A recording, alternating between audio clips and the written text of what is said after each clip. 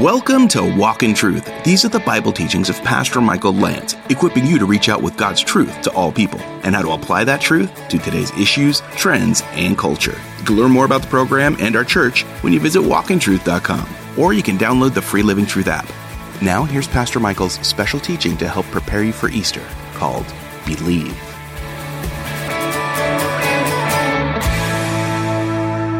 We are in John chapter 20. The message is Believe.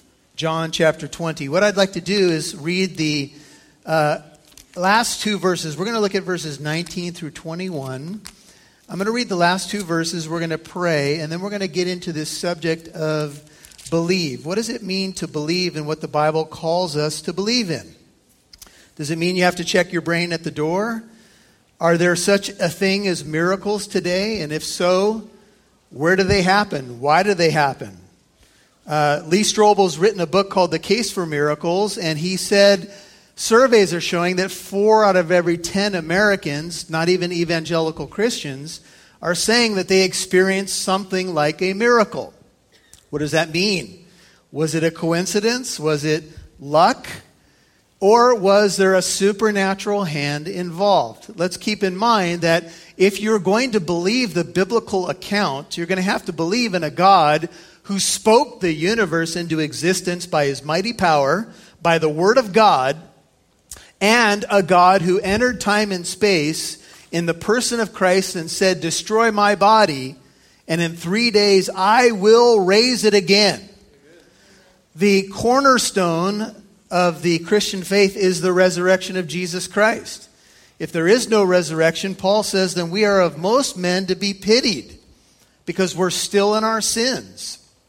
But if Christ is alive, then everything is different.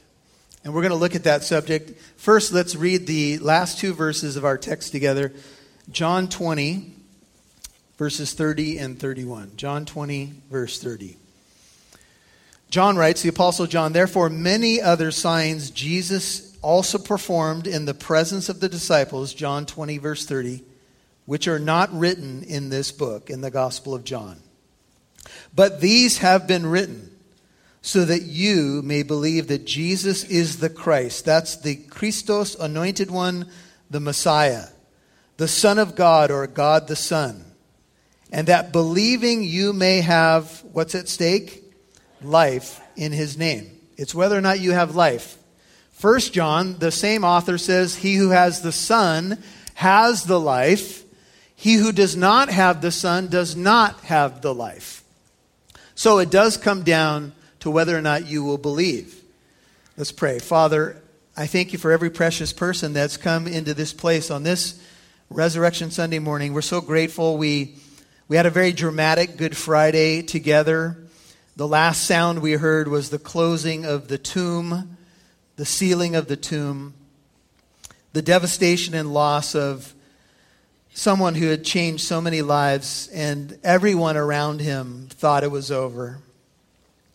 But we know Sunday morning did come, and Jesus Christ conquered the grave. And he said, "Because I live, you will live also." We know in Philippians, Paul said that Jesus' resurrection is really the prototype of ours, that we will be raised in like manner, even as Jesus was raised from the dead. And each of us, knowing a world in which death is such a sad reality, each of us looks at that reality and says, "Lord, is there an answer to this ultimate dilemma of death? Will I see my loved one again? Is there a heaven? Is there a hell? Are there miracles?" And Lord, these questions are answered emphatically in the Bible. And the question that really sits before each of us is, will we believe? We look at Israel and we know that their main problem was unbelief. They wallowed in unbelief, though they had seen many signs. And I pray that today, belief would be born in hearts that have not believed. Life would come into lives where there hasn't been. And those who do know you, whether they've been wayward sheep or close followers, they would know a depth of faith and encouragement that they may have not known before. We lay this time at your feet. May it be for your glory, and may it have eternal benefits for each. In Jesus' name, and all God's people said, Amen. The message, believe. The question, do miracles really happen? Quote, Eric Metaxas, if miracles exist at all, they exist not for their own sake, but for us, to point us towards something beyond and to someone beyond. What is the case for miracles? Why should we believe the biblical account of the resurrection? There are many skeptics. We have our own questions. Men like Richard Dawkins say the following, renowned atheist. Events that we commonly call miracles are not supernatural, but are part of a spectrum of more or less improbable natural events. A miracle, in other words, if it occurs at all, is a tremendous stroke of luck, close quote. Richard Dawkins, renowned atheist, said that DNA is really what runs the universe. DNA neither knows nor cares. DNA just is. Some people are going to get sick. Other people are going to get lucky. And there's no rhyme or reason. There's no purpose. There's no thought behind it. DNA simply is, and we dance to its music. And people who take that point of view are called naturalists. And you may be surprised to find that the resurrection accounts of Sunday morning into the afternoon and evening, the disciples and those closest to Jesus, we could categorize as naturalists. Of course they were spiritual. Of course they believed in Jesus. But they did not believe in the resurrection. When the body was missing, they thought somebody stole the body. The last thing on their mind was a physical resurrection, even though Jesus had been talking about it. C.S. Lewis, well-known atheist who became the leading apologist of his generation, maybe of all time, said these words, miracles, in fact, are a retelling in small letters of the very same story which is written across the whole world in letters too large for some of us to see. Think about it. If the Lord created the universe, then a miracle like the resurrection of Jesus Christ, or Lazarus for that matter, is not hard at all to believe. The fact that anything exists is a miracle. The heavens declare the glory of God. The skies proclaim the work of His hands. Day after day they pour forth speech. Night after night they display knowledge. Where did the universe come from? Was it a chance explosion where we got all this complexity? Or is there a God behind it who said, all you have to do is look around, look at other human beings, look into the eyes of a baby, and you can see my fingerprints everywhere. Stephen Hawking said, a scientific law is not a scientific law if it holds only when some supernatural being decides not to intervene. Close quote. And John Lennox, a great Christian thinker, said, God is not a prisoner of the laws of nature. God, who set the regularities there, can Himself feed a new event into the system from outside. Science cannot stop Him from doing that. Close quote. Just using the word science doesn't mean that God is no longer God. In fact, science simply means to look for truth wherever it leads you. And the truth of the matter is that some people don't want to land on the biblical revelation because it cramps their lifestyle. It may not make them look good in the eyes of their peers. But nonetheless, God says all you have to do is look around and you will see that I am a miracle-working God.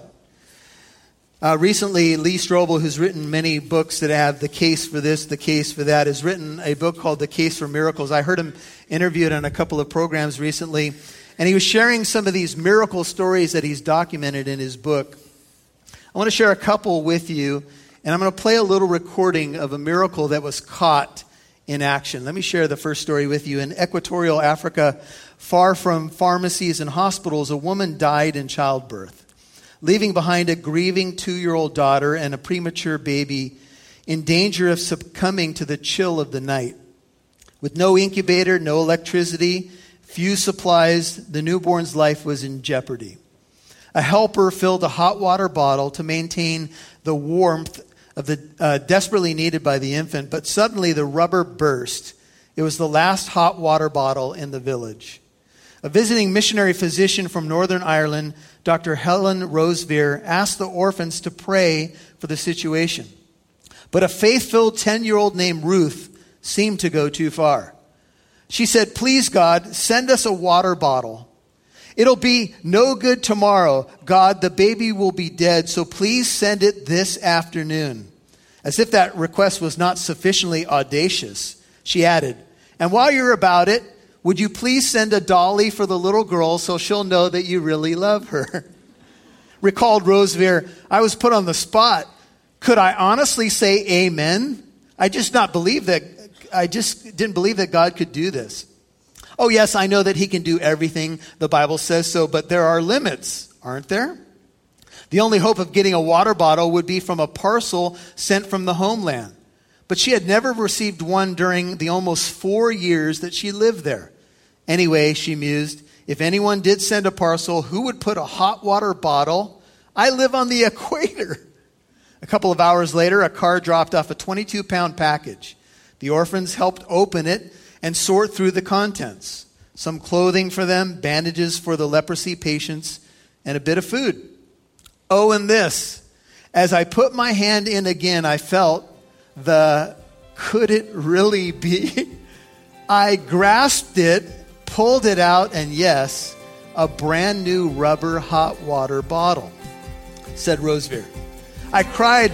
I had not asked God to send it. I had not truly believed that he could. With that, little Ruth rushed forward. She said, "If God has sent the bottle, he must have sent the dolly too." You'll hear more from Pastor Michael in a moment. Walk in Truth has more content for you to listen to with our mini-sodes A Step Closer, where Pastor Michael Lance and others on the Walk in Truth team discuss topics and questions about life from a Christian perspective. You'll also get a chance to get to know the team. Since this is Holy Week, the topic is the resurrection. So if something is that's written down reflects poorly on what is being described or what is being reported on, if that reflects poorly, that lends to its credibility. Yes. Because normally we say, well, the writers are biased. Regardless, we're not just talking about the New Testament. Any writer's biased, they want to get their point of view across. But what shows their objectivity, or attempt to be objective, is when they include information or facts that reflect poorly on themselves or the narrative they're trying to push. Yes, and so let's take a step further towards that. So when the women go to the apostles, who are supposed to be the brave followers of Christ, right, they say, the women have lost their minds, to paraphrase. They do. They're just crazy tales. They don't believe it, which is another embarrassment, because, of course, the documents go on to say that Christ is risen, and it becomes crystal clear. But the way that this is written down, and we believe it corresponds exactly to what happened, is that they don't believe. They have no faith. To listen to the Walk in Truth mini-sodes A Step Closer, follow Walk in Truth on your favorite podcast app like Spotify, iHeartRadio, Apple Podcast, and more. Again, follow Walk in Truth on your favorite podcast app. We'd love to see who's listening, so please connect with us on Facebook, Twitter, or Instagram. Just do a search for Walk in Truth Show. Now, back to Pastor Michael Lance right here on Walk in Truth. Said Rosevear. I cried. I had not asked God to send it. I had not truly believed that he could. With that, little Ruth rushed forward. She said, "If God has sent the bottle, he must have sent the dolly too." She dug through the packaging and found it at the bottom of the parcel, a beautifully dressed doll. Asked Ruth, "Can I go over with you, Mommy, and give this dolly to that little girl so she'll know that Jesus really loves her?" The parcel had been packed 5 months earlier by Rosevear's former Sunday school class. The leader, feeling prompted by God, included the hot water bottle. A girl contributed the doll. And this package, the only one ever to arrive, was delivered the same day Ruth prayed for it with the faith of a child.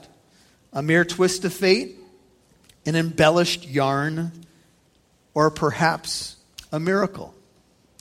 Dwayne Miller's greatest enjoyment came from preaching at his small church and singing songs of worship. It wasn't just his livelihood to lead a Baptist congregation in Brenham, Texas. It was his passion, his calling, his source of joy and satisfaction. When he awoke with the flu one Sunday morning, his throat was like sandpaper, and his voice would catch on his words. Each syllable was painful to speak. The flu soon disappeared, but his windpipe remained ablaze, his voice reduced to a raspy whisper. His throat felt constricted, as if someone were choking him. For all practical purposes, Miller's voice was gone. No longer able to preach, he resigned from his pastorate. He eventually landed a government job researching records, a position that he then lost because of his inability to speak meant that he couldn't testify in court about his findings. Insurance stopped covering his treatments, and he faced thousands of dollars in medical bills. He said, "For the first time in my life, I felt utterly useless. My income, my future, my health, my sense of well-being, all were suddenly beyond my control." It was a terrifying and humbling experience. Over 3 years, he was examined by 63 physicians. His case was even scrutinized by a Swiss symposium of the world's leading throat specialists. The diagnosis? The flu virus destroyed the nerves of his vocal cords, rendering them limp. When Miller asked about his prognosis for recovery, a doctor told him 0. Despite Miller's protestations, his former Sunday school class at First Baptist Church of Houston prevailed on him to speak. A special microphone was used to amplify Miller's soft, hoarse, croaky voice. The class agreed to endure the grating sound because of their love for him and his teaching. Ironically, his text was Psalm 103, where the 3rd verse reads, "God heals all your diseases." Miller said later, "With my tongue I was saying, I still believe that God heals. But in my heart I was screaming, but why not me, Lord?" He went on to the next verse, which says, "The Lord redeems your life from the pit." He told the class, I have had and you have had in times past pit experiences. As soon as he said the word pit, the choking sensation disappeared. Now for the first time in 3 years, he said, I could breathe freely. I heard a gasp from the crowd, and that's when I too realized my voice had come back. I could hear myself. His stunned audience began to clap and cheer, shout and laugh. His wife, Joylene, broke down in tears. "I don't understand this right now," Miller stammered with a fresh new voice. The dramatic moment of Miller's recovery has been captured on an audio tape which went viral. Subsequent doctor examinations showed his throat looks like it never had any problems. In fact, against all odds, even the scar tissue had disappeared. One physician said, "Even if I could explain how you got your voice back by coincidence, which I can't, I could never explain what happened to the scar tissue." Today, Miller is pastor of Pinnacle Church, serving the Cedar Creek Lake area of Texas. Ironically, he also hosts a daily program on a Dallas radio station, yes, using his voice to tell others about the God who he is convinced still performs miracles. And speaking of miracles, he says, God didn't just restore my life, he amplified it. I want you to hear the recording of that Sunday school class on that day when Miller got his miracle. So when the psalmist writes, and he heals all of my diseases, let me say to you that I believe God still heals. That hasn't ended. That is not over. Now you have to be careful on how you do this, because there are folks who carry things to an excess and it becomes a show. And God has never intended that that be what it is. God heals in his sovereign will. I don't know why God does things that he does, but I know that he does. And the only thing he requires of me is to allow him to be God and me to be me, and let it be. To say that every single person will always be healed because Jesus died on the cross is a misinterpretation of Scripture. Not true. Won't work. Isaiah 53 doesn't talk about physical healing. I'm sorry. That's just not the context. And to impress that there causes a misinterpretation of Scripture. That's wrong. On the other hand, to say that, since we don't have anything after the book of Acts, that miracles ended at the book of Acts and they never happen again is equally as wrong. Because you have put God in a box both ways. And he doesn't want to be in the box. So, the psalmist says, I'm excited. Bless the Lord, O my soul. One of his benefits is he heals all of my diseases. And then in verse 4 he says, and he redeems my life from the pit. Now, I like that verse just a whole lot. I have had, and you have had in times past, pit experiences. We've all had times when our life seemed to be in a pit, in a grave.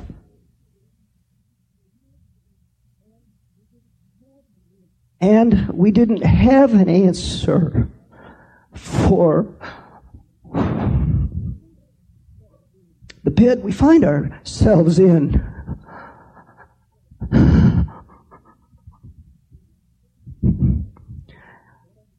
And I don't understand this right now. I'm but overwhelmed at the moment.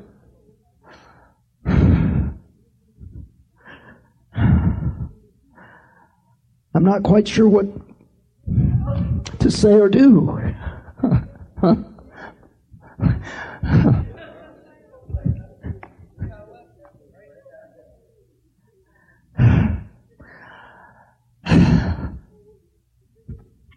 I'm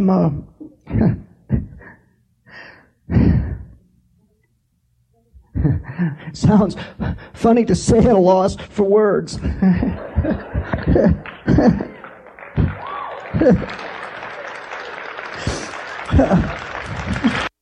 You can pause it right there.